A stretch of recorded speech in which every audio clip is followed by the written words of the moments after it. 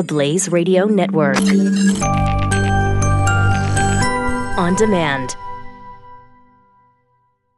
We have our sponsor, Brickhouse Nutrition. Yeah, Brickhouse is the savior of my life right now because I don't have to eat greens. I hate salads. I hate vegetables. I hate them. I will not eat them in a box or with a fox, but I will drink them down. Mm-hmm. And it is the easy way to do it. Shockingly, Brickhouse Nutrition doesn't necessarily recommend you stop eating all vegetables. I do. But I do. This is, if you're like Glenn or most males in the audience, you may want to try Field of Greens because you get all the nutrients and stuff that you need. You can go through the whole eat your vegetables thing that your mom told you to do and you never did. You can do that with one scoop and juice or milk or water. Fruits and vegetables. Mm-hmm. You don't have to eat any of that crap. I could eat steak and chocolate. Again, that's not what they recommend. But for a limited time, go to BrickHouseGlenn.com. Use the promo code Glenn. Get 15% off your first order. BrickHouseGlenn.com. Experience a better you tomorrow. Glenn Beck. The personal is political. That was a slogan used by the feminists in the 1960s. And like most slogans, it really kind of starts to fall apart once you examine it long enough. But it's generally meant to be understood as women and minorities and the struggles that they face directly connected to the patriarchy. And it has come to take on many more meanings, but most of all, it's just a way to say, my feelings equal truth. They don't. Now the personal is so political that the political has become personal, and it is everywhere. Thanks to the radically left-leaning forefathers of postmodernism, every single word we utter now is political. So, if anything we say offends someone on the left, it's not just personal, it is a political act. Even worse, having a difference in opinion is a personal insult now. We're seeing it constantly. Ted Cruz heckled out of a restaurant. Sarah Sanders kicked out of a restaurant. Florida Attorney General Pam Bondi chased out of a movie about Mr. Rogers. The entire Kavanaugh confirmation hearing, for that matter. And it is escalating. Verbal abuse isn't good enough, as we saw last week with Antifa protesters who broke down Tucker Carlson's front door and screamed threats. Yesterday, Michael Avenatti claimed on Twitter that he is investigating Tucker Carlson for an alleged assault on a gay Latino immigrant. Well, this sounds about as plausible as Avenatti's ridiculous claim that Brett Kavanaugh was a serial rapist in high school. Tucker Carlson responded. As is expected, Avenatti wasn't telling the truth, it seems. Officials from the Farmington Country Club, where the incident happened, have confirmed it now. They revoked the man's membership that night. Turns out he was the aggressor. Turns out Tucker Carlson was at dinner with his kids and some friends when his teenage daughter went to the restroom and came back to the table crying. Apparently, the middle-aged man said to Tucker Carlson's daughter, "Are you having dinner with Tucker Carlson?" And she said, "Yes, that's my father." He said, "Oh, you're Tucker's whore." Then he said, "You're an effing C-word." She came back to the table and started to cry. Her brother immediately got up from the table and said, "Excuse me, did you just say this to my sister?" He proudly admitted that he had, and the son, or the brother, took a glass of wine and threw it at him. Carlson wrote, "I love my children. It took enormous self-control not to beat the man with a chair, which is what I wanted to do. I think any father can understand the overwhelming rage and shock that I felt seeing my teenage daughter attacked by a stranger." After his son threw wine, Tucker Carlson got up and he asked the guy to please leave. They were restrained. Tucker said, "I restrained myself. I didn't assault the man. Neither did my son." He said, "Everything about this is a lie. First of all, I didn't know that the man was gay or Latino. Not that it would have even mattered. What happened on October 13th has nothing to do with identity politics. It was a gross violation of decency. I've never seen anything like it in my life, end quote. This is what I experienced with my family a few years ago in New York. It is the reason in the end that really compelled us to seriously talk about leaving New York. My family was endangered by a crowd of people, and they all thought it was funny. The political is personal. A middle-aged man feels so personally insulted and outraged by Tucker Carlson's political views, his different opinions, that he responds with a personal insult to Tucker Carlson's daughter using the C word. Is this the world that the early feminists with their personal is political signs wanted? How many things have gotten so turned around that it's considered progressive now for a grown man to call a teenage girl the C word, which I believe is one of the most heinous and degrading words ever used to demean women? Tucker was right to restrain himself. The country club was right for asking this guy to leave and to revoke his membership. It's the best response. Violence is not the answer. We have to keep our head, and it is going to be unbelievably hard sometimes. It gets a little harder every time we see something like what happened to Tucker Carlson. But it is the only way to win. Not everything is personal. Not everything is political. And that is the reality. And your feelings do not equal truth. They are your feelings. Hopefully, if we can keep our composure long enough, hopefully they'll find a better slogan, one that calms people down instead of inciting outrage. In the meantime, we can all agree that no one at all, especially a grown man, should verbally assault a teenage girl because her daddy hurt his feelings. It's Monday, November 12th. You're listening to the Glenn Beck Program.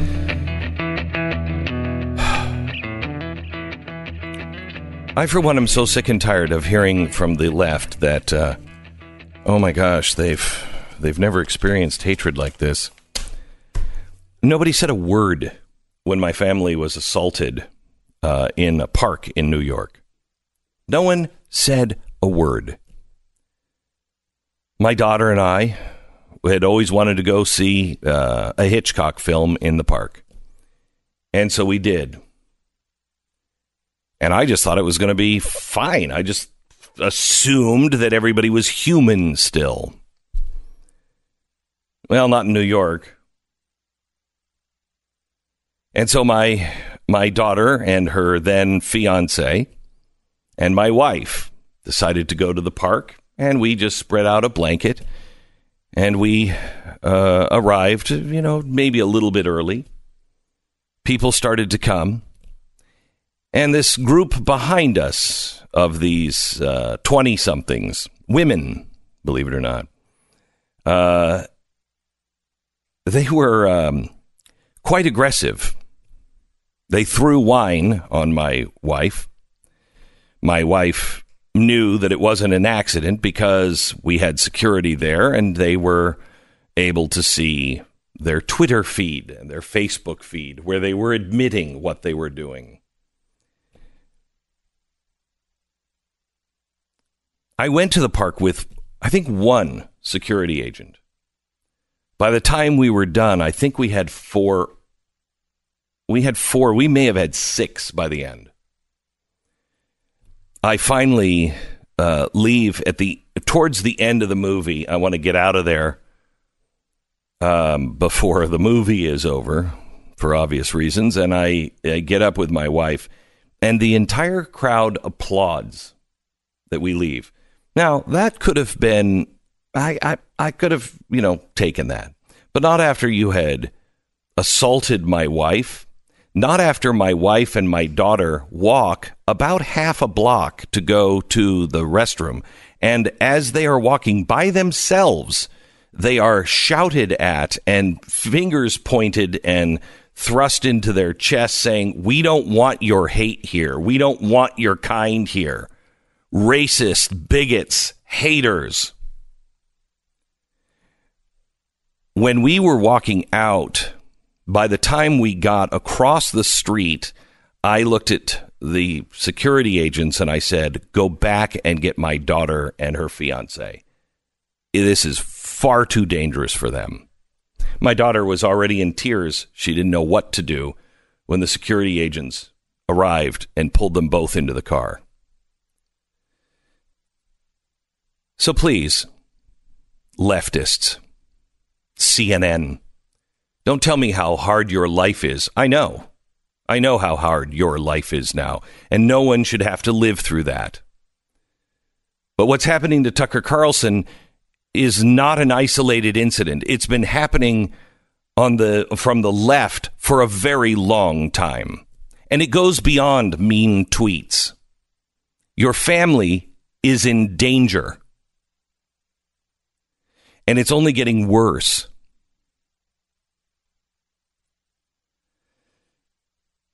So what are we going to do about it? Well, you know what we're going to do? We're going to live our lives. We're going to tell the truth. We're not going to play the game that they're playing because I don't want to be that person. I remember leaving that crowd and saying to my wife, I would be so ashamed if anyone in my audience treated people like that. If Michael Moore, who was at the top of the, I guess, hate list for the left, if Michael Moore would have been treated like that by my audience, I would have been horrified. But I slept well that night knowing my audience wouldn't do that. It's one of the reasons why we did Restoring Love. I wanted to see a big, huge crowd fill Dallas Cowboy Stadium and treat people with respect and come together and be good and serve one another and serve the community. The press seems to miss all of that. That's okay. That's okay. We know who they are. By the way, the California fires. I saw all the tweets back and forth and the hatred about the fires and Donald Trump, and shut up. Shut up. Meanwhile, there are people on the ground. Meanwhile, there are people that are in trouble. And I don't mean the celebrities because they have enough money to take care of themselves and get out. I don't wish them ill, and I don't wish that their houses are burned down or anything like that. But I'm concerned about the people who have to leave their house and they don't know what to do, where to go. How do you take your children, leave your house, lose everything, and survive? You go to work? How do you afford just going to a hotel, just having meals three times a day for your family out?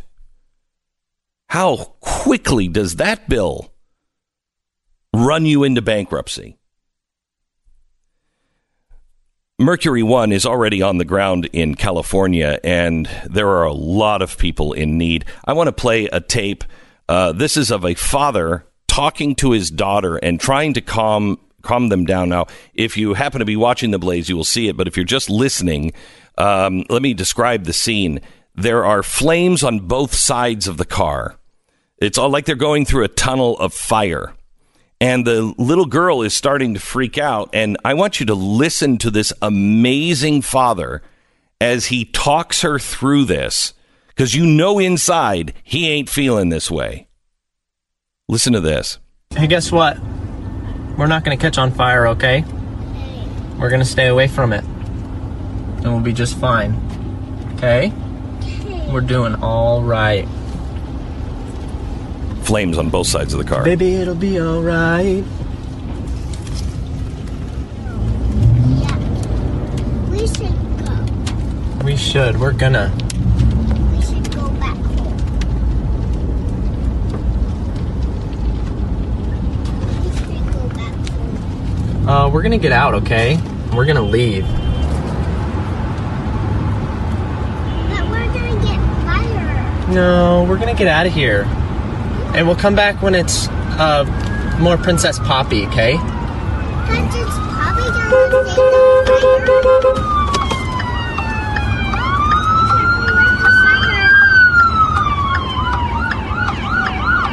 I'm gonna stay away from it, okay?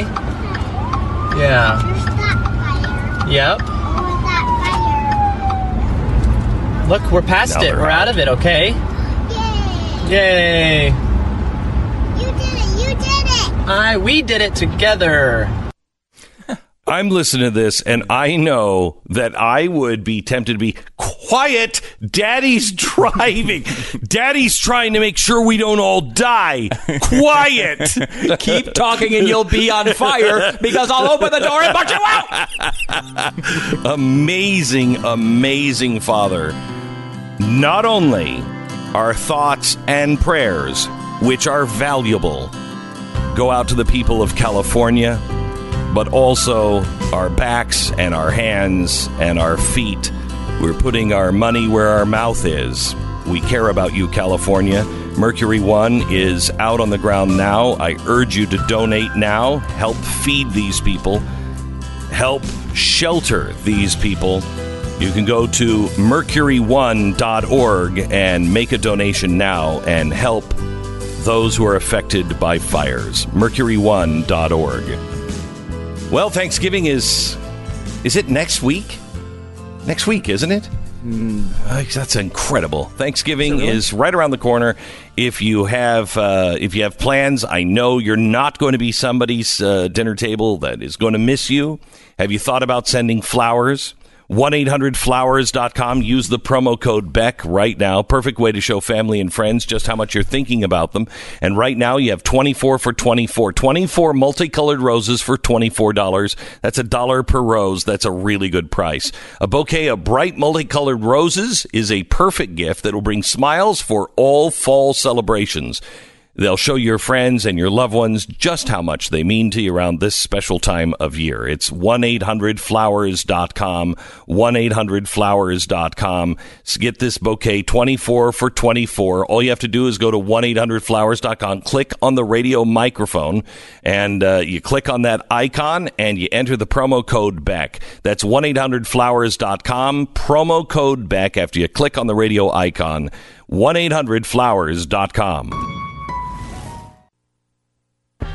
These California wildfires are just terrifying. 31 dead statewide now in California.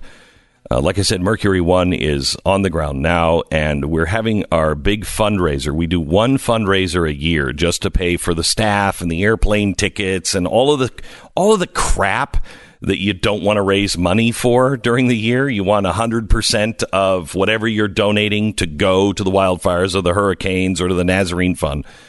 This is why we have this big fundraiser, and we have a lot of people coming to the ball. I think it's this Friday. Is it this Friday night? Saturday night. Saturday night. Mm-hmm. That may be sold out, but we have these raffle tickets. You can win a brand new Mercedes. I would like a car. Yes, I want a car. Okay, I'd like to help people. I want a car. I'd like to help people. I'd like to help one person, me, with a car.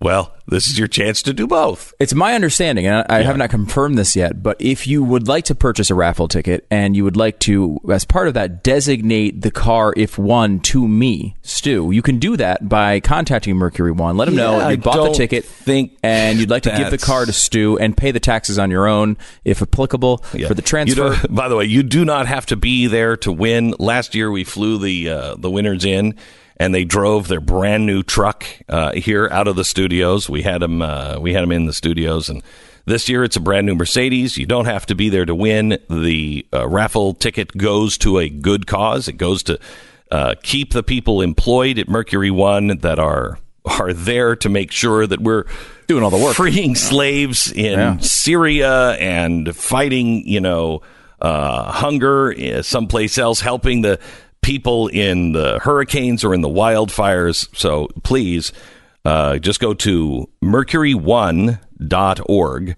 and you can find the raffle ticket at mercury1.org/M1ball. It's going to be fun. That's actually a fun event. Yeah. Chuck and Gina are going to be there. Chuck Norris and his wife are going to be there. We have a couple of people. We have, what's her name from Housewives of Dallas? She's going to be there. We have a couple of big country musical artists coming as well. I'm sorry, I just don't have all of it, but it's going to be fun. And we are also we are auctioning off the only digital copy ever made. The only other copy that has been made of this was made in Abraham Lincoln's own hand. The only copy ever for sale for auction at Mercury One of the Gettysburg Address. You can find out all of that at mercury1.org. Mercury. It is. It's crazy what is happening with the ballots. We're going to get to the election and the recounts now.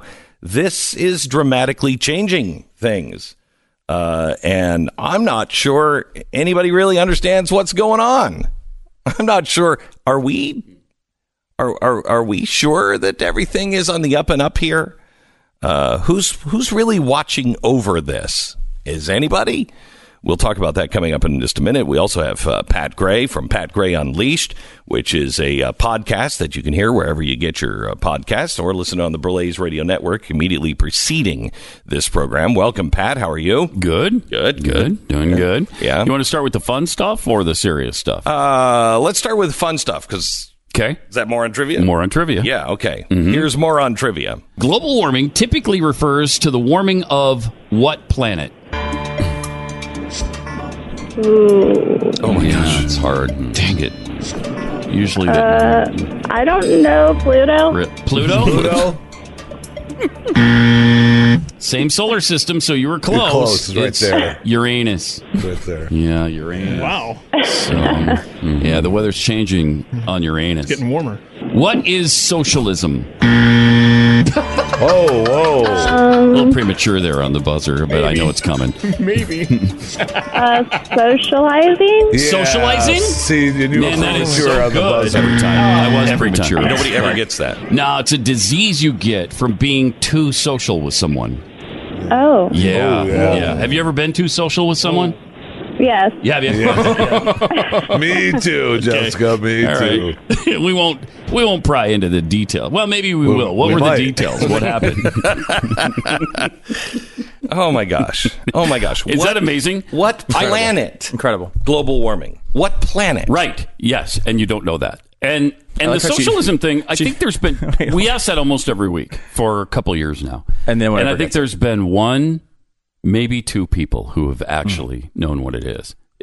So no wonder it's Popular. I love I love the things I don't know what they are. Yes. Yes. I love the global warming question in which she picked the one planet that is questionably not even a planet. Even a planet. Yeah. Global warming is also the coldest. It might be just a hunk of ice. And that's every Friday you play that on Pat Gray Unleashed. Every Friday in the second hour. Okay. But also we are 8-2 on the season. Amazing. Now. 8-2 was Amazing. right again. Don't want to miss it. Every Friday it happens live. Pat will bring a taste of it in every Monday. So have you seen Alabama is really putting up the good fight for life? They're trying their best to allow children to be born, and there's so few states doing it. There's so few of us that are really engaged in the battle. I just admire the fact that they're doing this. There's the Alabama Supreme Court just upheld the state's fetal homicide law, which is that if you kill a pregnant woman, you're charged with a double homicide. And it's the double homicide that allows the death penalty to kick in. And they just upheld that. And one of the justices on the court, Justice Tom Parker, said, it's a logical fallacy for the government to consider a fetus for the purposes of a murder conviction, but not when it comes to a woman deciding to end her pregnancy. That's going to have to be decided now by the Supreme Court. They're going to have to man up and make this ruling on when life begins. Does it begin at inception, or does it begin in the birth canal? No, it's choice. It begins at the choice. If the woman was on her way to an abortion clinic and she lost her baby, would she be charged? Would the person who of course not, was drunk driving, would they be charged with double homicide?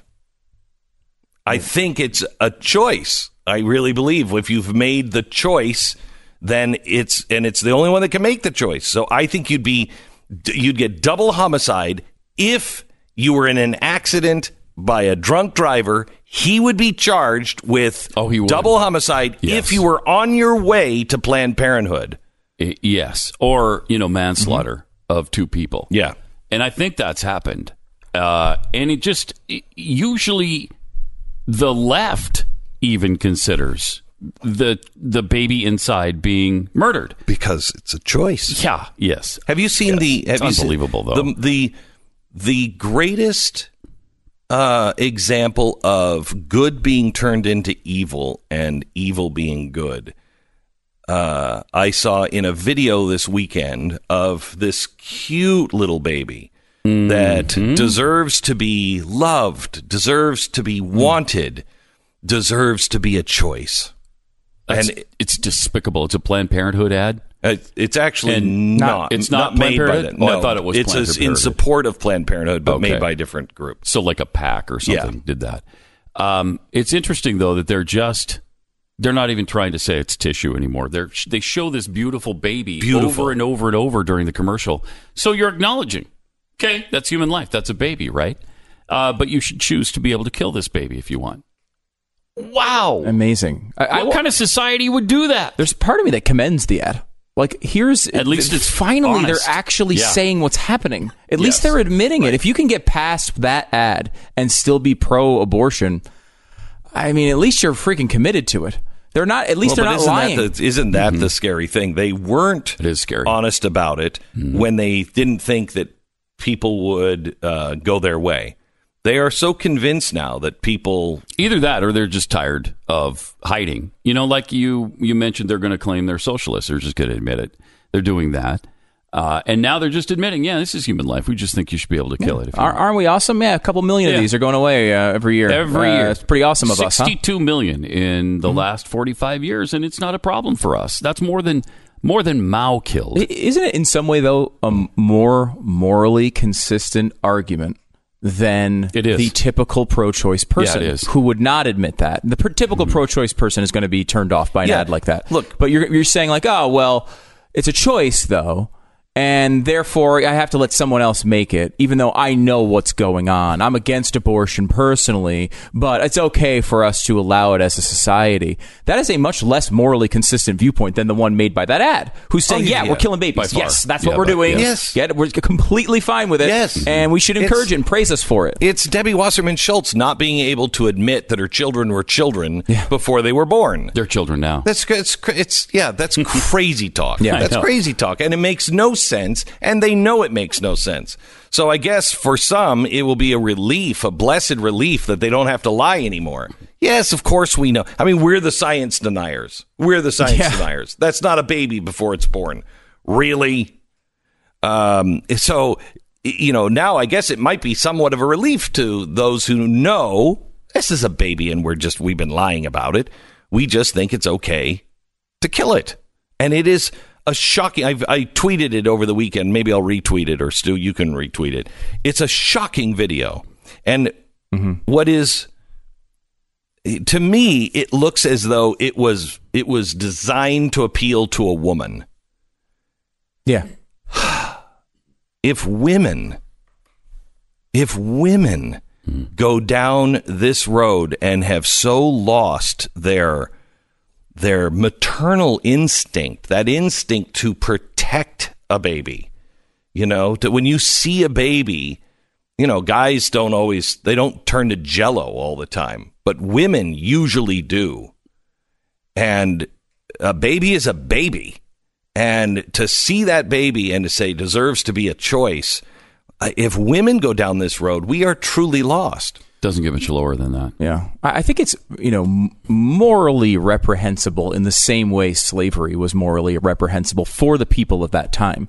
Because it's such a similar issue to me. It's so overtly, obviously wrong to me to look at, hey, we're just, look, it's a choice. You're going to end the lives of these babies, a couple million a year, and we're just not going to talk about it at all because it's uncomfortable.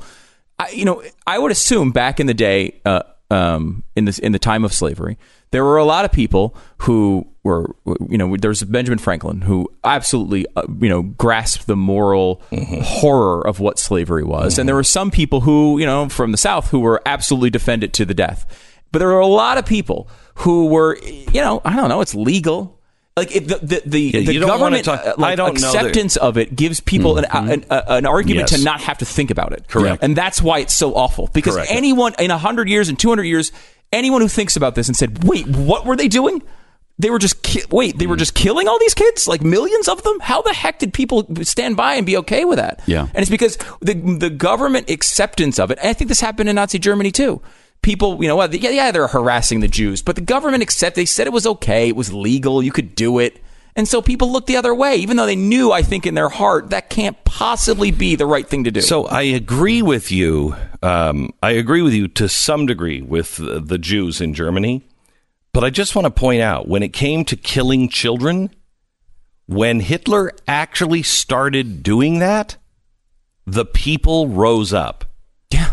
The people who voted for Adolf Hitler, the people who were fighting in his armies, when he started killing children, even those people rose up and said, this is too far. And we're not there right now. Yeah. And there's never, to me, I don't know that we've ever had a better opportunity than now to try to do something about Roe v. Wade. We've got 5 justices who should logically vote the right way on this. They should. If you push the issue all the way to the Supreme Court. I'm not convinced that John Roberts is going to be I'm not either. And you should have seen either. Did you see the article this week? And I know I pulled it, but I don't know where it is. He's going to go left. They said so far Kavanaugh seems to be distancing himself from Gorsuch and siding more with John Roberts. Jeez. And this would be, again, remember, we said this 100 times during this process. Brett Kavanaugh was not on the original list of Supreme Court justices that Trump put out before the election. Right. He was not on it. They added him afterwards. And that was a huge problem for all of us because one of the big reason why a huge portion of this audience voted for Donald Trump was because of that list. That that list of 21 Supreme Court justices. They didn't have Brett Kavanaugh on there. And now, look, he was qualified justice, should have been put through, had nothing to do with him being a gang rapist. But I was very nervous of him because of the way he would actually rule in these cases. I really hope that's not going to come true. And maybe it's very early. It's too early to know for sure. But I can't say I'm not nervous about it. I can't say I'm not nervous about it. And if they don't get this through, we've been nervous about him. I didn't like him from the beginning. From day one. Only because, same thing. Yeah. Same thing on that. Only because he just wasn't a constitutionalist. He's just not a strict constitutionalist, and not sure how he will. Not sure how he will rule. I didn't like the fact that he, hangs around a lot of Jesuits. And no offense to the Catholic Church, they're but usually progressive, though. Anybody who is Catholic and knows Jesuits knows they are wildly progressive. Why? The Pope is a Jesuit, so you kind of, that's what you're getting. I hope we don't have that with Kavanaugh. Pat, thank you so much.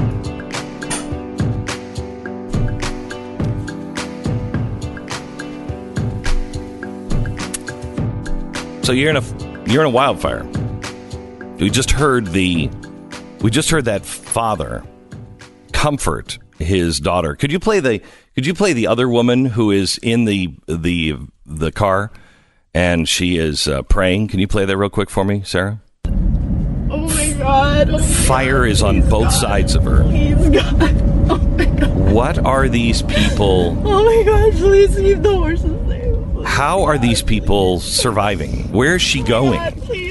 Where is she going to be eating? Where is she going to be feeding her family? How is she going to afford that? Unless, I mean, that's just a devastating toll on your family. Please prepare for any disaster. It could be anything. It could be just an unexpected major medical bill.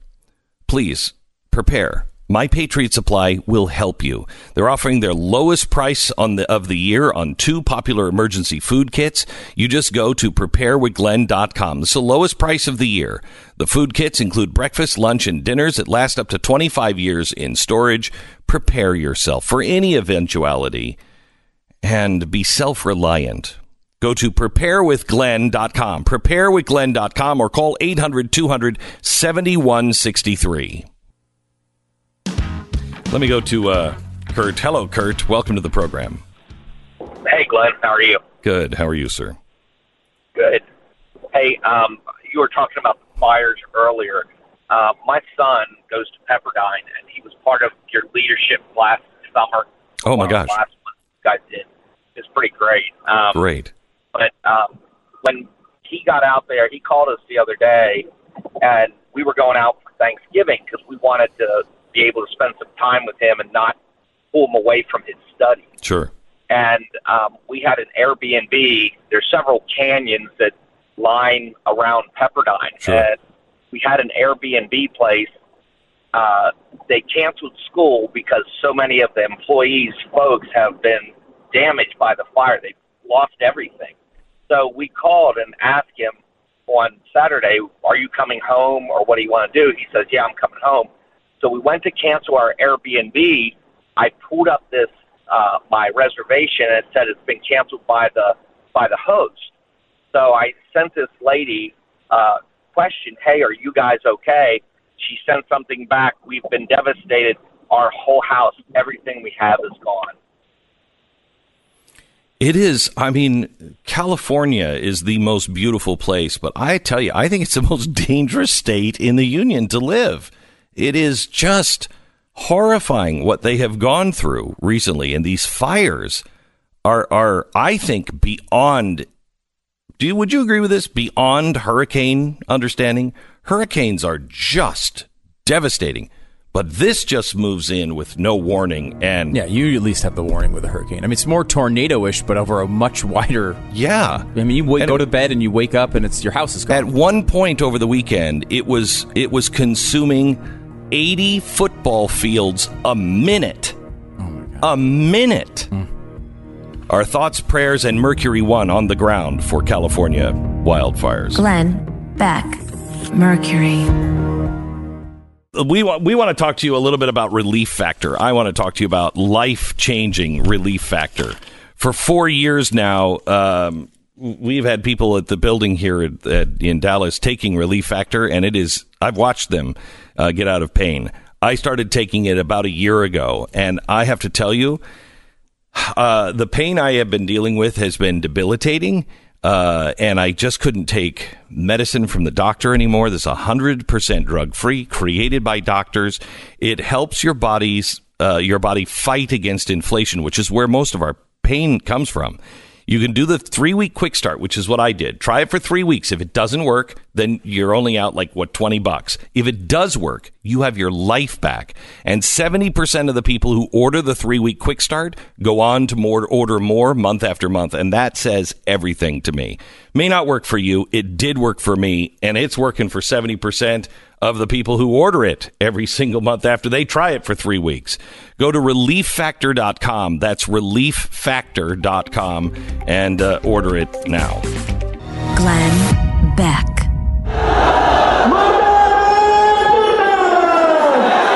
This is the sound of an angry mob in Pakistan. And they are demanding the execution of a Christian woman for blasphemy. If you're a Christian in the world today, welcome to the 1st century. Oh, this in Pakistan. Well, yes, it is. And if we continue to have this blasé attitude, the ravenous calls for death of anyone simply for their religious belief. I don't care if it is in China, and we are talking about the Muslims that are being rounded up in China now, 1 million of them in a re-education camp. 1 million. People are just disappearing. The Chinese are taking on the Christians as well. Christians in Pakistan, Christians in the Middle East, Syria, Iraq, people who just will not accept Islam in Northern Africa. Remember the hashtag Bring Our Children Back? Yeah, that did a lot, didn't it? It did nothing. This morning, I urge you to put a sign up in your front door of your business, tweet, Facebook. We are all this Pakistani Christian woman today. We must be. If you're not hearing about her plight in church, you should be. We have come full circle, where the persecution that Jesus and his apostles in the first century had to endure by the Romans, it's now again standard fare in places like the Middle East. But the cowardice I saw from our cousins in the United Kingdom is what truly has horrified me. It is rare to be a witness to such a cowardly act that the British have just committed, and it all centers around this young woman from Pakistan. Here's her story. Asia Bibi, she was picking berries with a few other farm workers in a remote Pakistani field, and this is in 2009. A supervisor asked her to get some water. Well, her life changed forever. You see, Christians in Pakistan have always been on the receiving end of bigotry and persecution.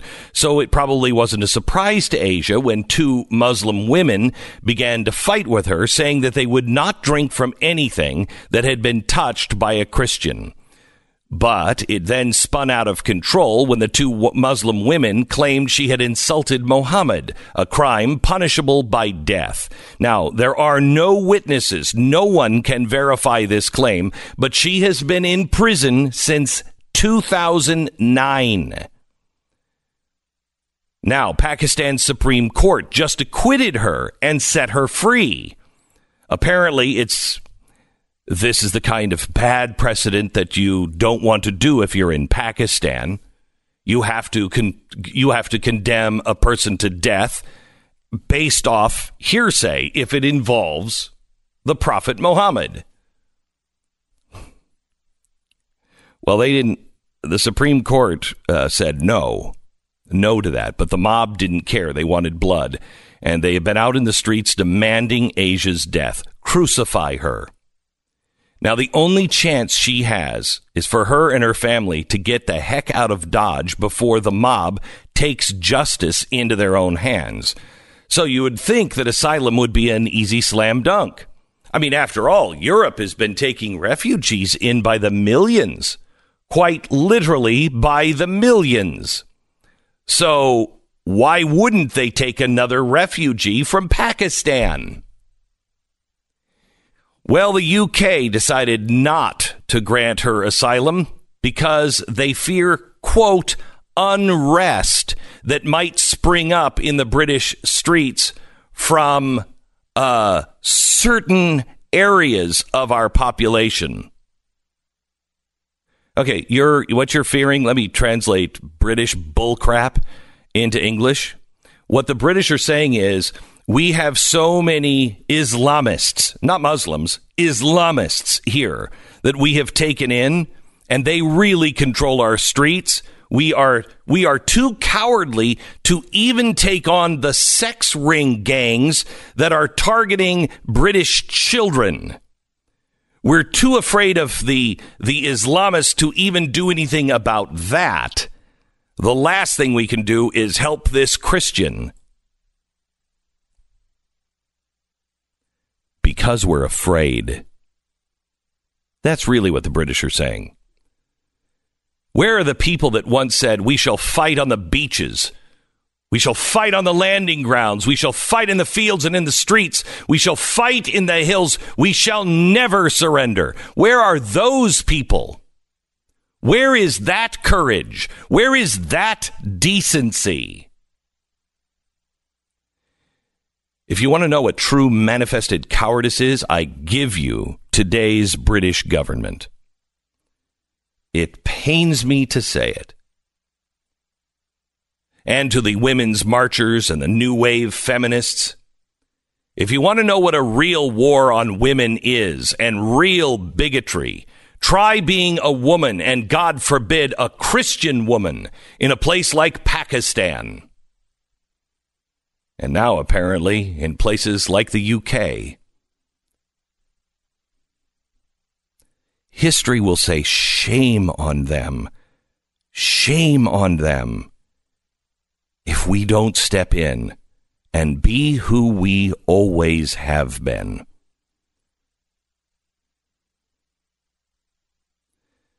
The MS St. Louis is a black stain on our history. A group of Jewish immigrants who were being targeted by the Nazis. They went to every country in the Western Hemisphere, including us, and we turned them around. We sent them back to their death. Let's not do it again. President Trump, Mike Pence, Mike Lee, Ted Cruz, I beg you, please, grant this woman and her family immediate asylum here in the United States. Now is the time to stand and lead and show the world our compassion and how great we are because we stand for people who are truly targeted. If we fail to stand for this Muslim woman and her family, Christian woman and her family, who is going to die, she will die. If we don't stand for her,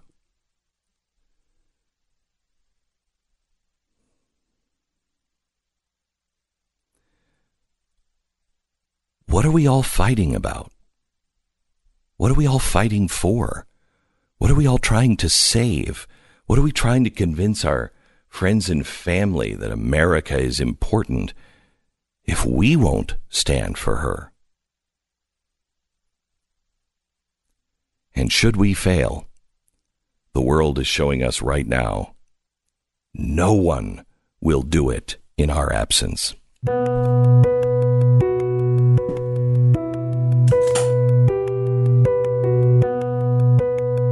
It's Monday, November 12th. You're listening to the Glenn Beck Program. Please call the White House, tweet the White House, Facebook the White House, Facebook your members of Congress. We must help this woman. We must help this woman. And you know what? It's a great way to show that we are not afraid of people who look different than us. We're not afraid of immigrants. We're not tone deaf to those who actually need asylum. Please, Mr. President, please, this should be a slam dunk. For it just has to get to the president because this is a slam dunk for him. This is a way that he can show that he's not racist, show that he's not afraid of immigrants, and take a firm stand against the Islamists. We cannot cower. Great Britain is lost. It's lost when it's afraid to actually say the real reason in plain language. We're afraid of our own immigrant population. That's terrifying. Her name is Asia Bibi, B-I-B-I, Asia Bibi. Keep her in your prayers, and please do everything you can to get the attention of those in Washington that can grant her immediate asylum. She could be dead by tomorrow if they don't get her and her family out of there. It's one thing, too, that Mike Pence has been big on Yes. for much longer than he's been vice president. Yes. Making sure that these things get handled correctly. And I got it. It's one of those things that I think if a big enough deal is made of it, yes, they will do the right thing on it. Yes, I think they will. Okay, we want to talk a little bit about the news of the day and also some gun stats, because gun laws are on the way. The House says they are going to do everything they can under Pelosi to make sure that they have common sense gun control. So we're going to get into that when we come back. First, if I can tell you about our sponsor this half hour, it's American Finance. If you're having financial problems, you may be solicited by credit repair services to settle your debts for less. But there are costs involved in that, high cost, including fees to the settlement company and taxes on your debt write-off. So don't be fooled. Make sure that if you're looking for debt consolidation or a lowering of your monthly debt, that you research all of the options. When you consolidate debt, you're moving it into a new loan that you pay off, a loan with much more competitive interest rates. So you're not just throwing money away on interest rates and never paying down the principal. And because you're paying off your own debt, your credit's not going to take a hit. In fact, you might be able to increase your credit score. And if you're a homeowner, you can take the smarter approach and get started with a consolidation loan right now. American Financing. They've been helping so many people in similar situations over the years. They have salary-based mortgage consultants that continue to save customers anywhere from $500 to $1,000 a month. Why not see what they can do for you? Call American Financing at 800-906-2440. That's 800-906-2440. Or online at AmericanFinancing.net. That's AmericanFinancing.net. American Financing Corporation, NMLS 182334, www.nmlsconsumeraccess.org. We're glad you're here. The divide is getting worse and worse in America. There's a new poll out. How do you feel about Republicans? How do you feel about Democrats? 61% of Democrats see Republicans, 61% see Republicans as racist, bigoted, and sexist. 31% of Republicans say they view Democrats with the same light. The percentage saying that at least they would be somewhat bothered if someone in their family married somebody from the other party. Democrats, 50%. 50% say they'd be bothered if somebody in their family married a Republican. 32% conservatives and Republicans say that they would be bothered if somebody in their family married a Democrat. About half of Democrats think Republicans are ignorant and spiteful. Half of Republicans, 49%, say that Democrats are ignorant and spiteful. 21% of Democrats think Republicans are evil. 23% of Republicans think that Democrats are evil. 22% who provided an open-ended description of Republicans, 22 included words like selfish, greedy, corrupt, spineless, fearful, and bad. How do Republicans describe Democrats in their own word? 26% socialist, angry, hypocritical, uninformed, power-hungry, and violent. Here's the good news. 4% of us think the other side is fair. 3 to 4% say they think the other side is thoughtful. 2 to 3% think both parties think the other side is kind. By the way, all of those are within the margin of error. It could be 0.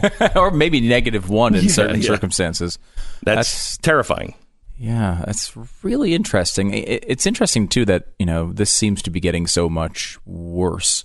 There's always been that divide, right? Like, I just feel like now people, have made it into their life. It dominates their life. We were talking about CNN a little bit earlier about how their coverage is obviously biased. I'm fascinated by how not even biased. To me, it's not that. It's the obsession. They are completely obsessed with Donald Trump. Every single news story they make about him. The fires. It's incredible. The number one story on CNN, the fires. But it is about Donald Trump's tweets. His freaking tweets about the fires. There's 31 people dead. And the best thing you can think about to talk about is Donald Trump's tweets about the topic? That is incredible. And they just keep doing it and doing it and doing it. Every story, every angle, anything you can do. They have professional people who are on those panels every day that just come on and make every story about this one man. This is not how our country was supposed to be designed. It's not supposed to be about a king. They treat him as if he's king, that he controls everything that they do. He's the president of the United States. He's part of one branch of government. He's ahead of it. He's an important figure in our country. There's no doubt about it that probably he comes up every day, right? There's just some story every day that's probably worth mentioning with the president of the United States. That does not mean 25 stories in a row every hour. It shouldn't be about that. Forget whether it's Democrat or Republican. We got to the point where, with Barack Obama, that we actually banned his name on the air because we were just, it was too much. It's too much. People are obsessed over this. We had a swear jar. We had a swear jar. That's right. Well, how much did you have to put in? You had to put in was it $25 every time, or $20 every time you said his name. Yeah.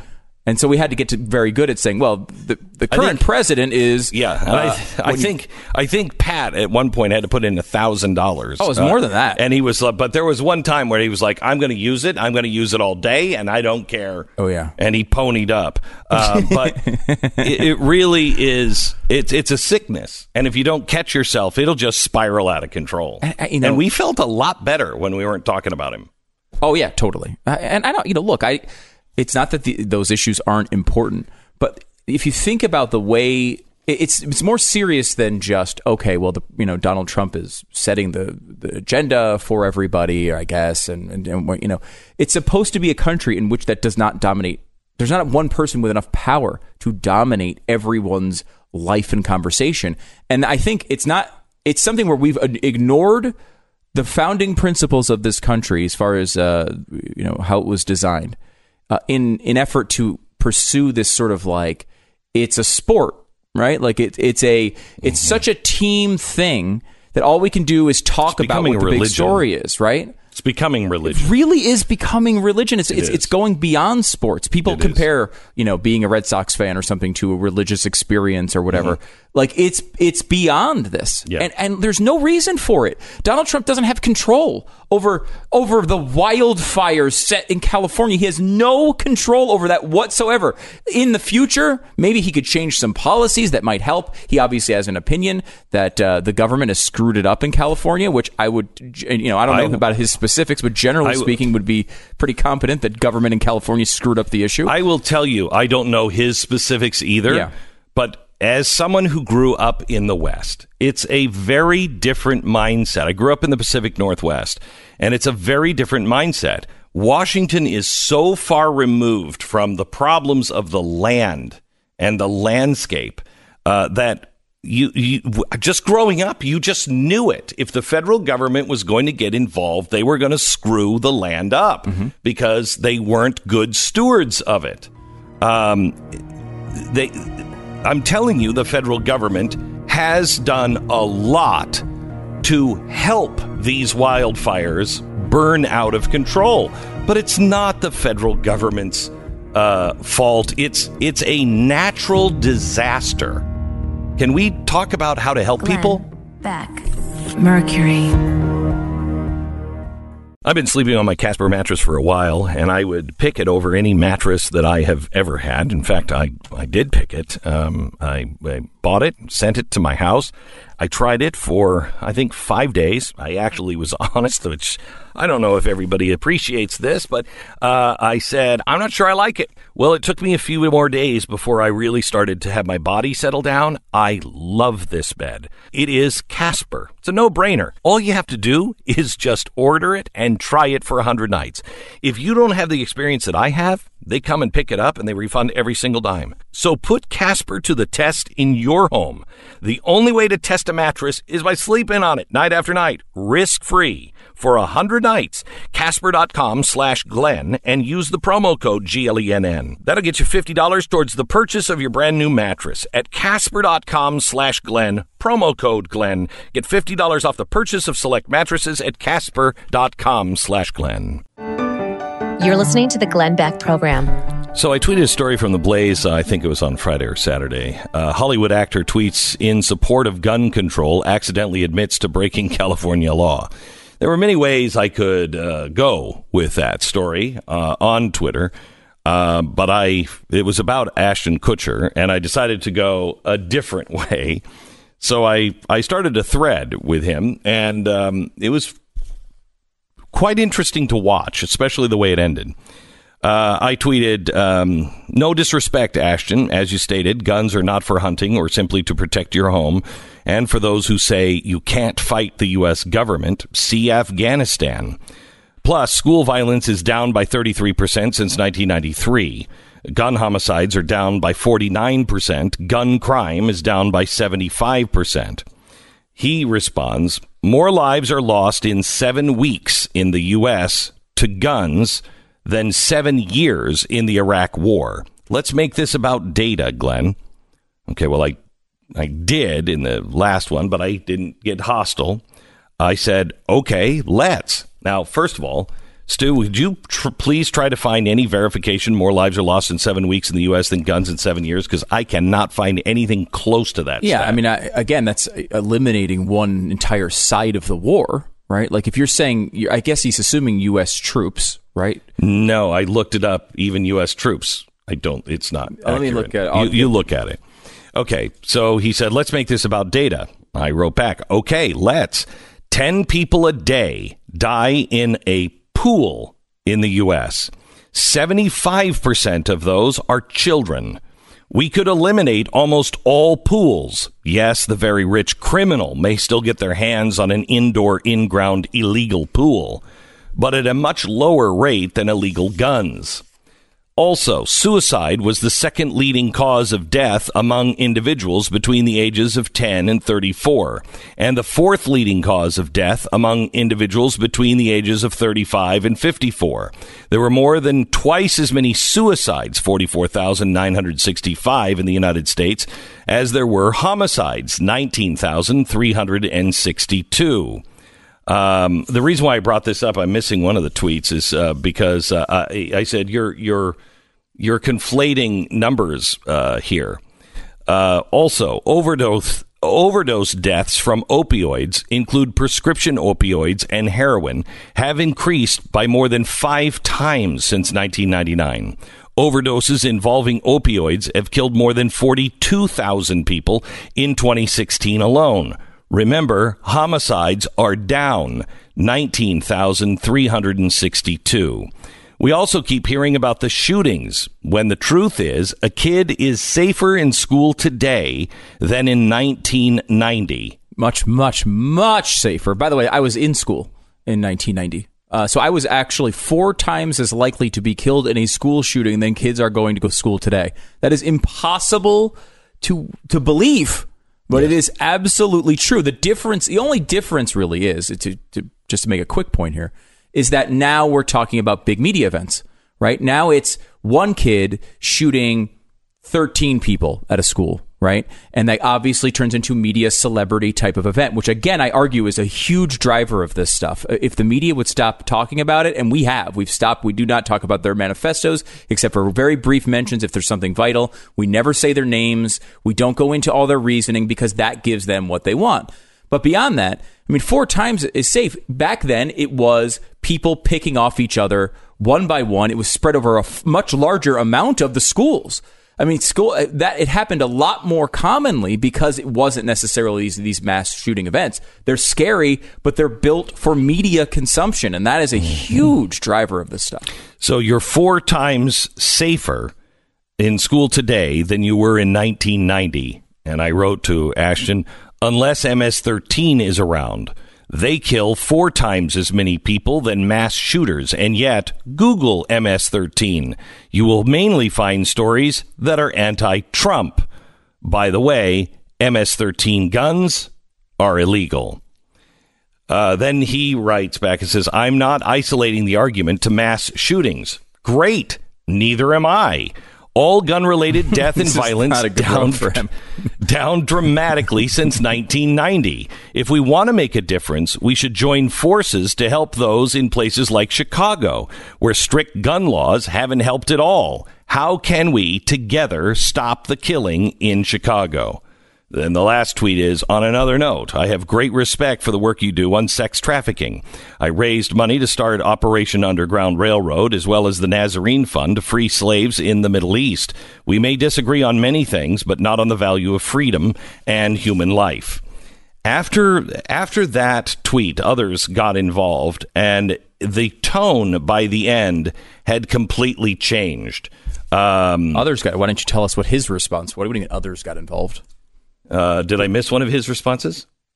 I don't know. That was his response. So wait, so he came out and tried 3 or 4 points. Yes. Failed on all of them, and then just stopped responding. Yes. That was the approach to the conversation. Yes. Was he playing his character from that '70s show? I'm not sure. Okay. I'm not sure. Because I will say too, that Ashton Kutcher has, you're right, done some good things. He said some things that I think have been beneficial. A lot of people just don't know. I mean, when you're surrounded by a media that tells you the reason why we have shootings is because the NRA donated $5,000 to some congressional candidate, well, of course you believe this nonsense. I mean, you believe the NRA is in control of all gun policy in the United States, despite having literally no power. People can vote for whoever they want. The NRA doesn't make you vote for anyone. People can vote in whoever they want. And still, we're told this stuff. A lot of people, I would assume, particularly in Hollywood, believe it. I mean, what are they going to do? They're going to believe it. Well, did you see that some doctors were very upset, and they said, hey, I see bullets in kids all the time. I work at an emergency room, and guns have to be taken off the streets. Mm-hmm. And I'm an expert in this. No, you're an expert in pulling the bullets out of bodies. That's what you're an expert at. You may be an expert at witnessing the traumatic ends to illegal guns. However, when I tweeted back to this doctor, where do you work? What are you in California? Are you in New York? Are you in Chicago? Because if you are, you're in the capitals of no gun zones. Yeah. And I can guarantee you the bullets that you're pulling out at a high rate are from illegal guns. Right. There's a big article in the Washington Post. This one came after, I think, the Vegas shooting, but they've been updating it because, it gets passed around every time there's another mass shooting. And it talks about the deaths. First of all, to your point, I think the same way. There's been 25 mass shootings in California. Well, California is a place that has the most restrictive gun laws in America. Maybe Connecticut and Maryland you could throw into that conversation as well. But California is right near the top of making it incredibly difficult, and the cities make it even more difficult. So it's a terrible argument to argue for gun control on mass shootings. The mass shootings are happening in areas with gun control. Of course, we all know that almost every single one of them happens in a place where all guns are banned for any purpose in a gun-free zone. But the entire state of California, which is the place, as the Washington Post points out, is the central location for the most of these mass shootings, has the gun laws that every liberal Democrat would wish to pass. It's a fever dream to pass in California what you would get nationally. In fact, most of these things aren't even things that Barack Obama was asking for. They've gone further than even what Barack Obama was asking for, given the political realities of the United States and the diverse populations represented. So that is, gun control obviously doesn't prove that. But when you look at really like the statistics, I think they get down to 1,135 killed in mass shootings. That is way too many. It should be 0. We all know it. But you pointed out the pool stat, and I'm taking this I didn't look this up myself. What did you say? It was 10 per day? Something like that? 10 per day. 10 per day killed in pools.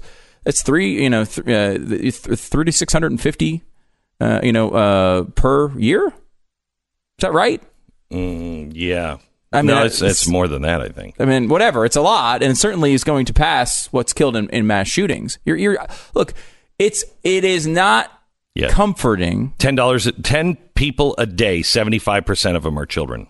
It's incredible. And it's no comfort to someone who's, God forbid, been a victim of one of these, or have a family member been a victim of one of these. But I mean, the bottom line is that these events are incredibly rare. The odds of you being involved in one of these are so insurmountable that it's almost impossible to stop them. It's certainly, I would say, impossible to stop these things in a country that already has 400 million guns on the streets. You go out there and there's no way to stop them. I believe you can do some damage to this type of event. You can slow down these types of events through media. I think that's, we've talked about studies that have shown that would really do something. You can obviously secure certain areas, but all you're doing is you're going to free up those areas to the shootings to happen in other areas, right? Like, we all talk about school security because we're most focused on trying to protect children. Though, as you point out, it's 4 times you're 4 times more likely to be killed in a school shooting in the 1990s than you are today. But we talk about school security just because, here are our most vulnerable people, and it's the hardest to deal with when it happens in a school. But if it didn't happen in a school and we secured all of them with giant walls around them and everyone wore bulletproof vests every day, they just go down the street to the supermarket or they go somewhere else. You're not going to be able to stop them completely. It's just not plausible. And when you look at California and you look at Chicago, where we have so many gun deaths, what do they have in common? Despair. Emptiness. There is a problem. There is a problem. We know it. We can recognize a problem in the inner city in Chicago. We know there's a problem of fatherlessness. There's whatever. We know there's a long list. California. What's the problem in California? I contend the same thing. Dad might be at home. But those families are completely different in some of these major cities in California. And I don't mean, there's 2 dads. I mean, the values are gone. The meaning of life. What is the meaning of life? What gives people purpose?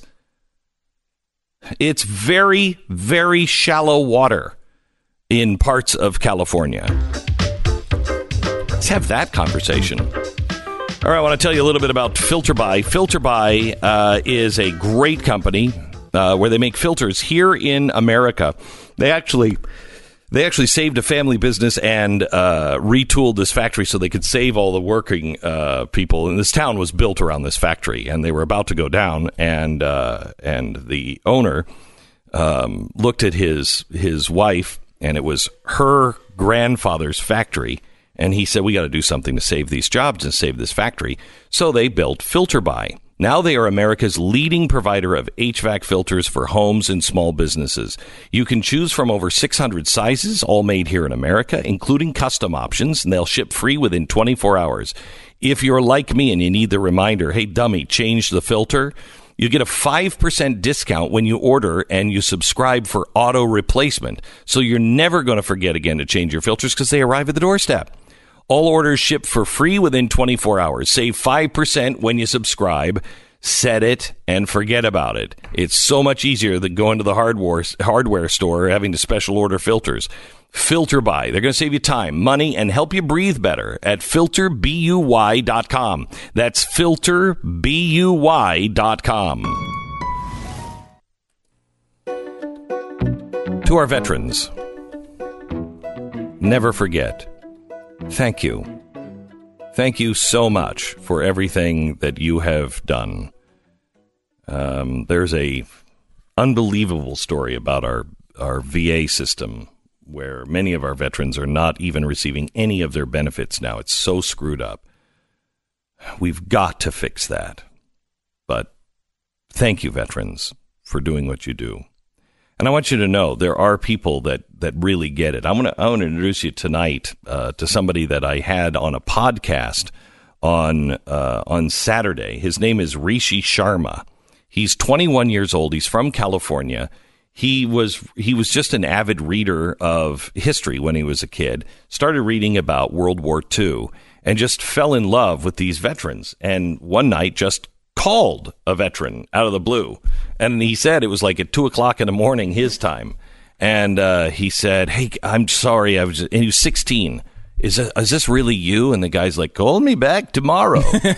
So he's gone on the road now, and he has done these interviews, and he wants to interview all the remaining World War II veterans before they die. He does at least one a day, every single day. Listen to a bit of this interview. If we have it, Sarah. I've interviewed just over 900 veterans so far, but there are definitely a few that really, play in your mind after you've interviewed the veteran. And one in particular is a veteran who I interviewed out in Pennsylvania in the Pittsburgh area named Mr. Florentine. What is your full name, sir? David Joseph Florentine. Where and when were you born? I was born in New Brighton, Pennsylvania, January 21st, 1926. At 16 years old, he was going in first wave on Tarawa, which is called the B8 Atoll. And basically, it's an island that's 800 feet across wide and just a mile long. Wow. And 3,000 Marines were killed and wounded in a 3-day battle there. And about 25,000 Japanese were all killed. Only about 20 of them were taken prisoners. And Mr. Florentine, as he went in on the landing craft, his sergeant, Sergeant Yoakum, kept telling everyone to keep their heads down because they were taking on enemy fire. And the way Mr. Florentine was saying it, you could feel like you were there. I don't know what made him do Listen to this. the whole interview. It's about 90 minutes. You can hear it online now, and it's at the Glenn Beck podcast. It was Saturday's podcast. Also, tonight, 5 p.m., just an incredible story from an incredible 21-year-old man. Glenn Beck. Welcome to the program. It is Monday, and we have with us a guy who played for the New York Jets, Los Angeles Raiders, former, obviously, NFL player, and Super Bowl champion. Yes, I just had to check his fingers, see if I could see the ring. Yeah, Super Bowl champion. His name is Burgess Owens, friend of the show. He's been on with us for a while. He has a new book out called Why I Stand, From Freedom to the Killing Fields of Socialism. How are you, sir? Glenn, good seeing you again, my friend. Good seeing Good you. to be back. First of all, let's introduce your friend here, and we'll get to your story here in just a second. But this is Mac White. Okay. Hi, Mac. Hi, how you doing? How are you? Welcome. I'm good. Glad you're here. Thank you. I'm glad to be here. Okay, so tell me about the idea behind this book, because you say it like it is. 1910 NAACP. Well, Glenn, the book basically highlights the fact that what we've done together is remarkable. We have a country that from the very beginning was based on what we the people can do together. Mm-hmm. And the history that we've lost is what we've done, regardless of race, because we have such great hearts. We reach out for those who are needy, those who are at risk. That's been our nature. And the reason why I brought Mac with me today is because we need to get that done again. We need to realize that there's an invisible generation out there of kids that have not been given opportunities that many of us have gotten. They've not been taught about respect and commitment and love and all those things that we kind of take for granted. And once they get it, they will be our strongest advocates for our American way. I think that's going to be the generation will bring our country back. And before we get to the solutions, which is the main point, but you point out that this was intentionally done to African Americans. Oh, absolutely. Now, what we have to recognize is we're in a fight for the heart and soul of our nation. The Judeo-Christian values we have are very unique. We're the only country that's ever done it this way, and that's why we're the greatest country in the history of mankind. At the same time, we have an adversary, the socialists, Marxists, and atheists, who are anti-God, who wants to destroy us in any way possible. And for those who understand the history of the black community, one thing, for instance, that I don't even know if you know this, but in 1905, Tuskegee Institution, what we've talked about quite a bit, was producing more self-made millionaires than Harvard, Yale, and Princeton combined. And this is the way Americans do it when we have freedom, hope, and opportunity. And every race has done the same thing. Those things we have not heard about. But that race, that community, was purposely undermined because it was such a threat to the leftists. So the leftist piece is still there. They're now still attacking our country, have destroyed basically the black family, and we'll get it back. We're in the process now to have young people like Mac, who's super committed to his family, and I'm excited about what he represents. Okay, so Mac, let me hear your story. Tell me about yourself. I was born and raised in Houston, Texas. Lived in foster homes. My mom was separated from my mom when I was probably like 4 or 5. She had me at 20. She kind of wasn't ready to have a child. So I had to deal with the consequences of that. And I lived with my aunt for a little bit, then basically jumped around from house to house, staying with my dad or, different girlfriends he would have. Kind of really no stable place all the time because him and my stepmom had like a dysfunctional relationship. So it was always a lot of fighting and going on and a lot of arguing. They never really learned how to work things out. So it was always he would just leave and pack up and leave and we'd go stay somewhere else or I would get dropped off somewhere. And just by the time I was probably a teenager, I started getting involved with, drugs and gangs and hustling because my dad didn't have a job and his girlfriend at the time, she didn't have a job. So I kind of was like providing for myself for like clothes and food. And when I was 16, I dropped out of high school. And then by the time I was 16, I was charged with 2 counts of aggravated robbery. And I was sentenced to 3 years. Texas Youth Commission in Gainesville, Texas. How'd that work out? Which one? The prison. It was rough. But at the now that I look at it, I think that was the best thing that could ever have happened to me, just because of the simple fact that I was just on this path to destruction, and it was just because I had no hope. Just growing in the community that I grew up in, and the environment and the household. You kind of just grow up hopeless. So what was the turning point? You found hope in prison? I didn't find hope in prison. I found just realization with everything that I believed in the streets. The everything that I was looking for in there was the same thing I wanted in my household. It's just that I didn't find it in the household. So I went other places to go find it. It's kind of like a teenager that, feel like they can't talk to their parents about something. So they go talk to a friend, but they might talk to somebody the same age as them. So it's kind of like the blind leading the blind. You're not going to get the best information from that person. But that's just the only person at that time that you feel like, you can run and talk to. So with my situation was the guys that were in my neighborhood, the ones I felt like I could talk to that could help me, that I would get that love and everything I was looking for in a family out of those gangs or, the friends. And I mean, being 13, you can't really have a job at that age. And we're not taught how to fill out applications. A lot of us can't even read. We don't know about finances or anything. The only thing we know is just what our community has to offer. And 9 times out of 10 is, selling drugs or robbing people, the only way to survive. And that's what we see growing up as kids. I always say I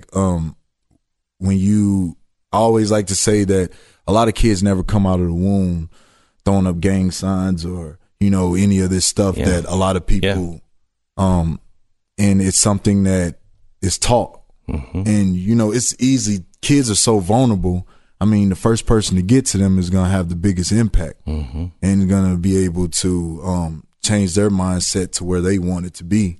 And that's what you have a lot of times in those environments too as well. But it's just a cycle because those people are just doing what was done to them. Can I just say, because the key is there's something that happened that allowed you to change that trajectory. And why don't you explain that to Glenn? Because this is really, when it comes about we the people, what we've done as a people to help each other, that's really, I think, what I think we can highlight with Mac. So explain what happened that got you out of the trajectory you're heading into. As far as like when Carmen, I got out. Carmen and Steve. And so, all right, so when I was in jail, it gave me a lot of time to reflect on a lot of things that I did. And then I start realizing that those things I believed in, those people that got to me first when I was a kid, that I believed in those things. And when I saw what those things got me, and that this was the end point right here is jail or either a graveyard, I had to start finding a new way of thinking, but not knowing how to, because I didn't have anybody to teach me. My father said to me when I was young, I said, I'm never going to be like you. And he said, son, I'm proud of you. I didn't want to be like my father either. He said, but if you don't find someone to model, you will be exactly like me. And that's kind of the problem. You don't have any place. So where did you find the model? Okay, so when I got released from jail, I received a card from a lady that was a co-founder on a project called One Heart. And she sent me a postcard that had the One Heart project, like the label of like, I guess they were going to do a film. And it had like all her information on the back, basically wanting me to contact her. So I did. And then when I contacted her, she basically asked me a lot of questions, and just asked about my crime, how serious it was, asked me what was I doing now, where did I want to be in life, and just basically just having conversations, just seeing where my mind was. And I didn't think anything of it. I thought she just wanted to talk to me and then have something to tell at the end of the movie or something like that, like from a real actual person that was at the game. And she ended up contacting me again, and I met with her and her family. Mother's Day, they drove from Dallas to Houston. It was just me and my dad. Because when I got out, I went back to the same environment that brought you into prison. Exactly. So that was one of those things. It was like I got out and then, hey, close the door, figure it out. And luckily I was blessed enough to actually, what I like to consider her my angel. She came and she asked me did I want to come live with them, and she was going to help change my life. Holy cow, that is risky. Yeah. And it was scary for me too, because I don't want to say this, but I can't help it. It's not common for a white person to want to come help a black kid, especially a young black kid from where I'm from, because either they hate us or they fear us. Nobody really takes the time to understand us or understand our situation. And a lot of times I feel like the media portrays that, because the news only shows you the two gangbangers that had a shootout, but they don't never do a story on those gangbangers 10 years ago when their dad was in prison or their mom was strung out on crack, and they had to find ways. There's some crazy stories. If a lot of people would hear them, a lot of people would say, I don't know if I would have been able to make it through that. Yeah. So just going through that. But back to the topic. I'm sorry. That's okay. No, that's okay. So how has your life changed now? What are you doing now? So it's changed. When the lady took me in, she put her hand on my hand, and she said, if you come with me, I will take your life to a level you never thought was possible. And at the end of the day, my whole reason for finding that realization that I need to change my way of thinking, I felt like this was what I needed right here to help me completely change that, and then also take action. Because I actually wanted to make something out of my life. I just didn't know what I wanted, because I never dreamed past 21, because I didn't think I would make it to be 21 or even be a free man at 21. What do you do now? I do acting, modeling, I do speaking, and like mentoring, but individually, like on my own with like younger people that I've encountered with that I want to help. Can I say this? I've taken Mac has spoken to about 30 young people in the juvenile system, and they are mesmerized by his story, because what he does best is leave the message: if I can do it, you can do it. He takes away excuses that you can't. He takes away the thought you cannot make in this country. that this is a place you have a second chance. If given it and you go for it, you can change your life. I don't know anybody that could make it in today's world, especially African Americans, after being told all the time, young girls now, you're not going to make it. The system is a rape culture. It's against you. I grew up in a poor family, and my father was, a small businessman, kind of a failing businessman, Willie Loman kind of guy. Suicide in my family, divorce, blah, blah, blah. We've all had our share of problems. But the one thing that was instilled in me was you can do anything you set your mind to.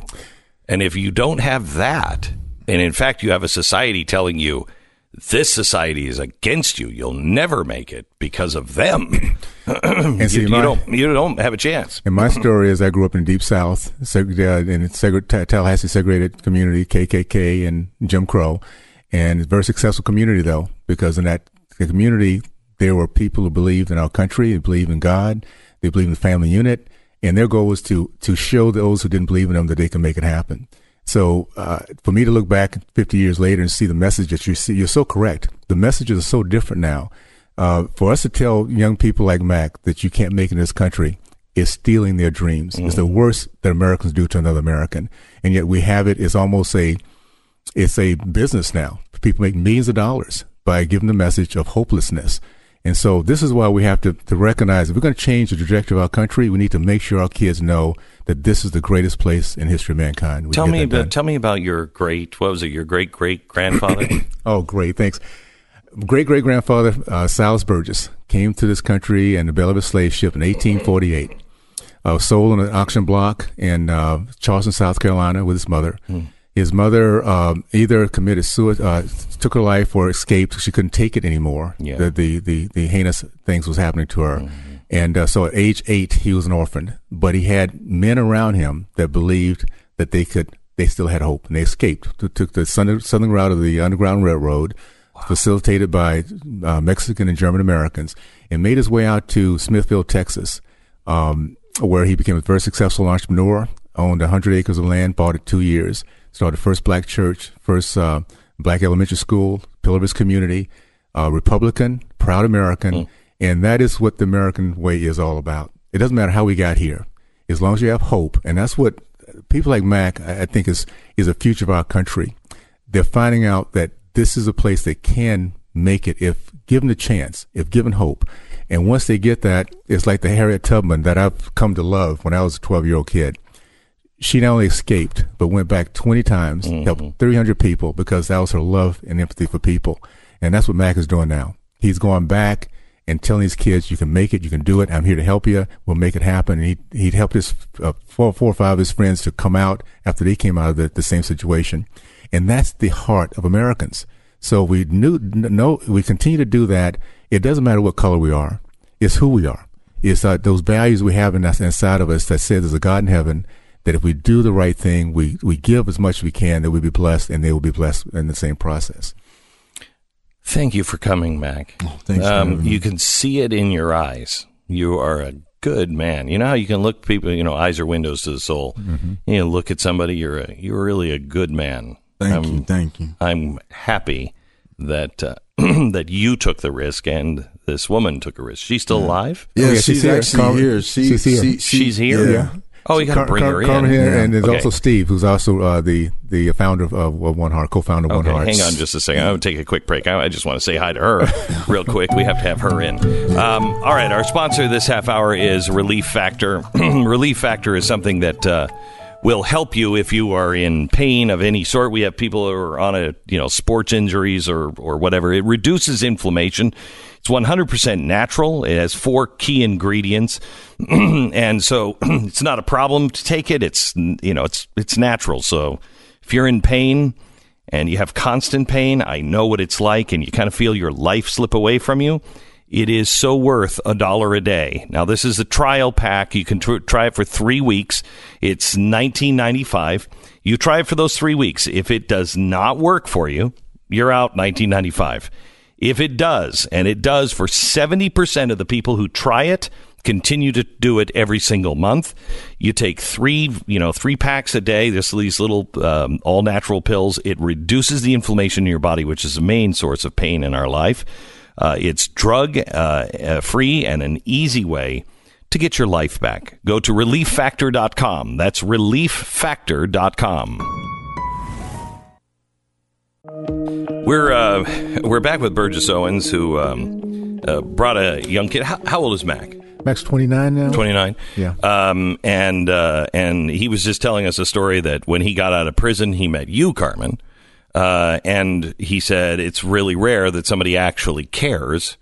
And you reached out and said, "I'll help you turn your life around." What do you do? What is this? So it has a backstory. I had previously helped my ex-husband and I had helped a guy from the I Have a Dream Foundation, and we put him through a private school and just watched him blossom. He now has a family and a beautiful job, and just we had a great experience with him. But Steve is not like Mac. Mac was very chill on your show. Mac is like Will Smith. Like, he's huge, big. And so he has such a strong personality that when I pulled him in, he kind of pushed me to help all of his friends. Wow. So it wasn't just Mac. We helped. When I was working like front lines of One Heart Project, there was probably 14 people that we were getting jobs, getting them cars, And you've seen lasting impact? I have seen absolutely lasting impact. I would trust Mac in any situation. And his friend David, who is his best friend, who's an MMA fighter now, and just they're contributors now to society. Right. Can I add to this? Because the problem we're having in our juvenile system, there's a 70% recidivism rate. 70% of those kids go back within months. What One Heart has done, because of the curriculum and the way they change the way these kids think, and people like Mac helping along, they've gotten down to 18%. This is Baylor University's keeping up statistics for One Heart. So the key is not just being busy; it's having impact where these kids can really change the way they think, and therefore moving forward and have an impact on others like them. The name of the book is "Why I Stand: From Freedom to the Killing Fields of Socialism" by Burgess Owens. Burgess, if I get you to stay just one more second, because I want you to talk about your theory behind NFL and kneeling. It's quite an. I think you're right. Why I Stand, available in bookstores everywhere.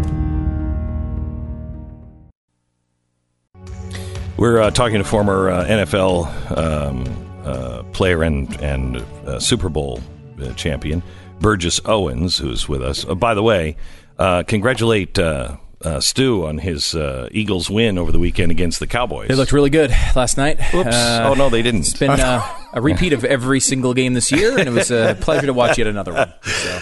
Nothing's really changed. You got one, though. You know what? You got the Super Bowl finally. No thanks to you, by the way, the first one. But we'll take it. We'll take it here. So Burgess is the author of a book called Why I Stand. While we're on the NFL, tell me what you think is going on with the NFL and the kneeling. Okay. First of all, we have to recognize NFL is not the same as the days we grew up. Al Davis and Pete Rozelle. They're globalists. And globalists basically do not prioritize our country. They see their profitability across the world, and that they've done purposely last 3 years. Wonder why it's taken 3 years for them to figure out how to deal with this flag thing. They wanted to mean the NFL brand, very simply, because they have places like China, France, Mexico.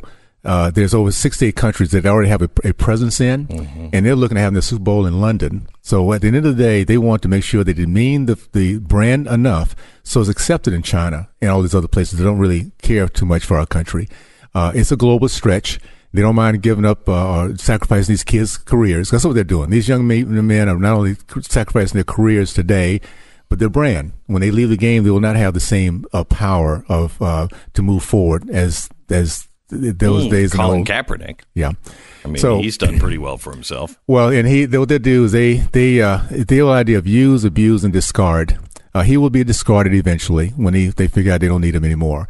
The leftists are very heartless people because it's all about themselves.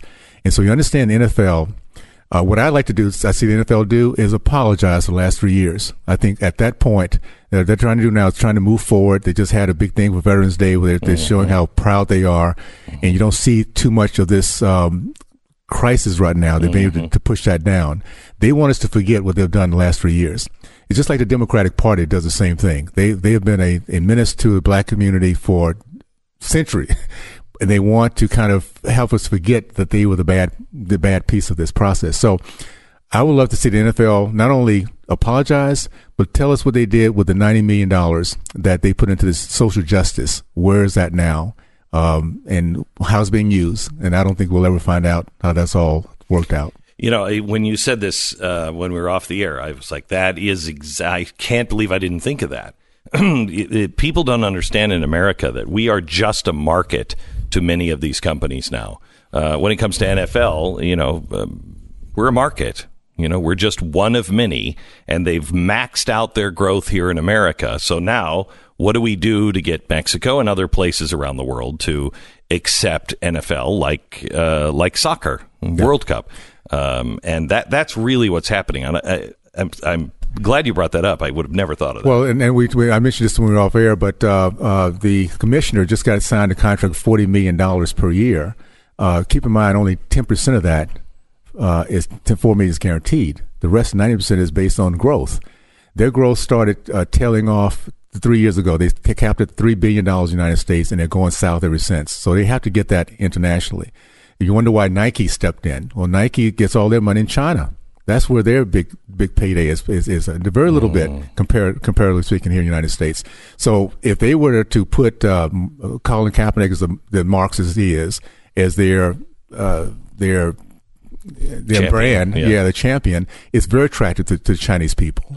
So have you heard that anywhere, too? No. No, really, it's you have to think through how bad these people are to really get to what they're capable of doing. And I think American people haven't gotten there yet. They don't quite understand how devious the leftists really are. Do you? I mean, your book is full of stuff like that. But I want to take you to a more positive place. That you say, how long have we known each other? 4 years? Yeah. Okay. Yeah.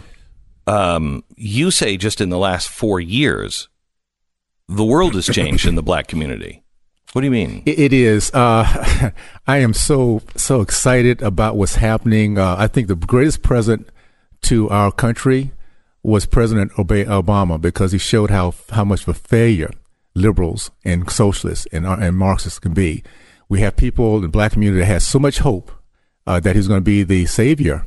And when he failed after 8 years, they realized, wait a minute, what happened here? You never hear about his failures. Now, How do you mean? Well, failed? when you look at the fact, I'm going to give you just a couple, just so you just know how bad things have gotten. 75% of the black boys in the state of California cannot pass standard reading and writing tests. 83% of black teen males for the last 8 years could not find jobs. 70% of black men forsake their families. I mean, I go to the litany. You go through the increase of welfare. What the leftists do is they understand that misery is how they get their power. So they do everything they can, and they lie. They'll pat you on the back and give you a big hug as they're giving you misery. But what's happening is that now that we're where we are, black folks realize my misery didn't go away. So we have a President Trump who, of course, doesn't do it politically the way it's supposed to be done, but the results are there. We now have less unemployment than ever in the history of our race. We're now talking about education. We're talking about prison reform, which has never been talked about. All the things that now bring hope to people, we're now finding. And we have many young people now, not just the older folks who came from the generation I did, where we saw the success. Younger people are getting it, and they're leaving this. There's a Blaxit now. We're leaving, black leaving the Democratic Party. There's a walk away. You really believe that's happening? Well, what's happened to a real significant extent? Here are the numbers. We have 16% of black Americans that were for candidate Trump. It's now 36% for President Trump. I've never seen that with a Republican or conservative candidate. Yeah, well, because blacks are feeling it. When you start to see jobs coming, you start to feel hope. It's a whole different ballgame, and we're just getting started. My goal, very simply, is two things. There's education and there's ownership. And ownership basically is not just being entrepreneurs, but it's owning your future, realizing that you can actually make a difference in what you do and be accountable for your actions. We get that message, which is now going to be starting to happen in the Black community. Then we'll be the community that we were back at the turn of the century, where we were literally the example of what can happen when a community got it right. Have you met African Americans who have read your book and see things like, for instance, just talk about the NAACP and the way it started? NAACP was started back in 1910. It's the National Association for the Advancement of Colored People. The problem is it wasn't started by colored people. It was started by 21 white socialists, Marxists, atheists, race-controlled Democrats. And they had a black socialist, W. Du Bois, who was a facade. And they did, through stealth, they got into our community and switched our community at that time, was leading our country in the growth of the middle class, capitalism, patriotism, you name it. It was the most successful, even in the 1960s. It was the most stable family in the country. That's exactly right. What happened from slavery up until about 1920, 1930-ish with the black Americans was amazing what they did. And then it was just dismantled. Well, Glenn, you've talked to your audience. I've heard you talk about Black Wall Street. Yeah. We talk about Madam C.J. Walker, who's the first female self-made millionaire in our country. People would say that was Oprah Winfrey. It happened a century before her. The first black millionaire on Wall Street was in 1840, and he died in 1875 with a wealth of $250 million today's dollars. So there's a success going on. We don't hear about it, and that's what the left does.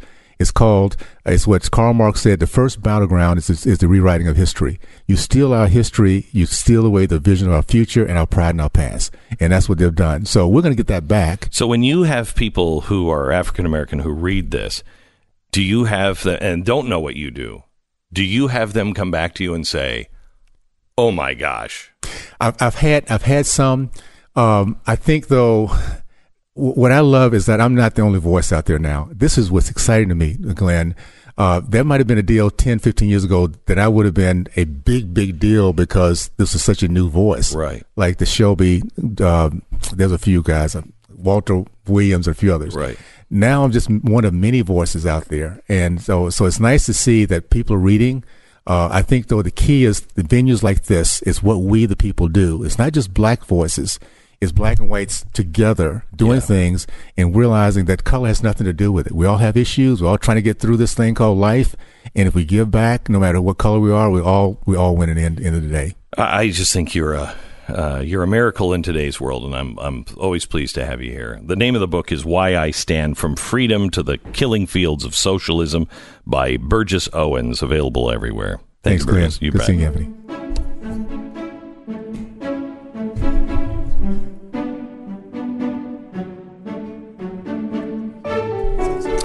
Let me tell you about our sponsor this half hour. It is Simply Safe.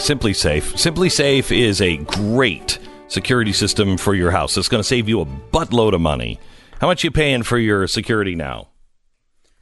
One buttload I'm paying currently. Really? Yep, one buttload. Yeah, better than two buttloads. Mm-hmm. And if it's a right-sized butt, I mean, if it's a small butt, if it's a baby butt, not so bad. I guess actually I'm paying one buttload plus $14.99 a month.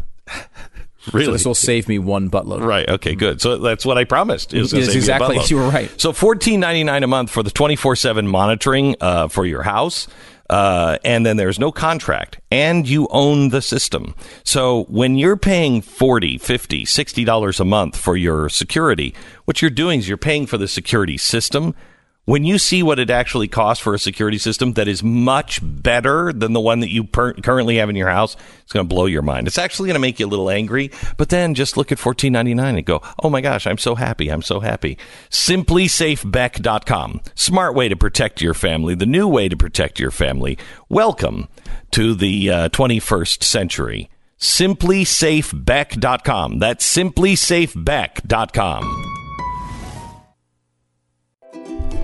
For anybody who watches The Blaze on television or online, if you're watching or listening to us at theblaze.com, we have an issue today, and we're not the only ones. Some of the major networks are also having the same issue.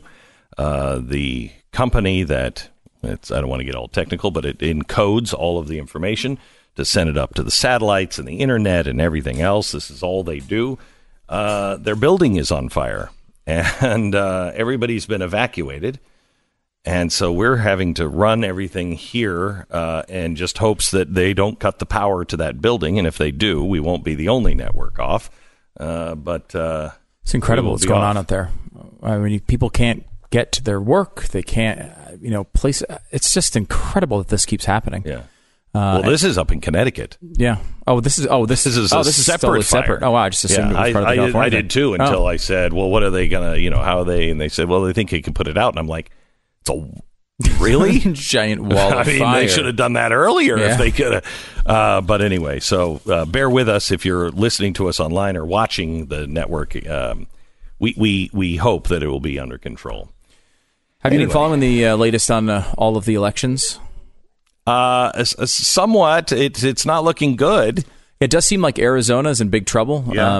It looked like a victory for McSally on an election night. That seems to be going the opposite direction. Not decided yet. 30,000, I think, in the other direction. In Florida, still Scott would be favored in these races, and DeSantis as well, to hold on. But they're going to go into this recount world, and who knows what happens there. I don't understand what's happening in Broward County. They're the only ones that can't tell you how many people voted. And they had a court order to provide that by Palm Friday. Beach had an issue with it too, right? Yeah, and that's again legally required. People are like, "Oh, well, we just want all the votes to be counted." That's a nice thing to say. However, what they're requesting is just the legally required information about how many ballots were cast, not whether they should count them or not. That's not even.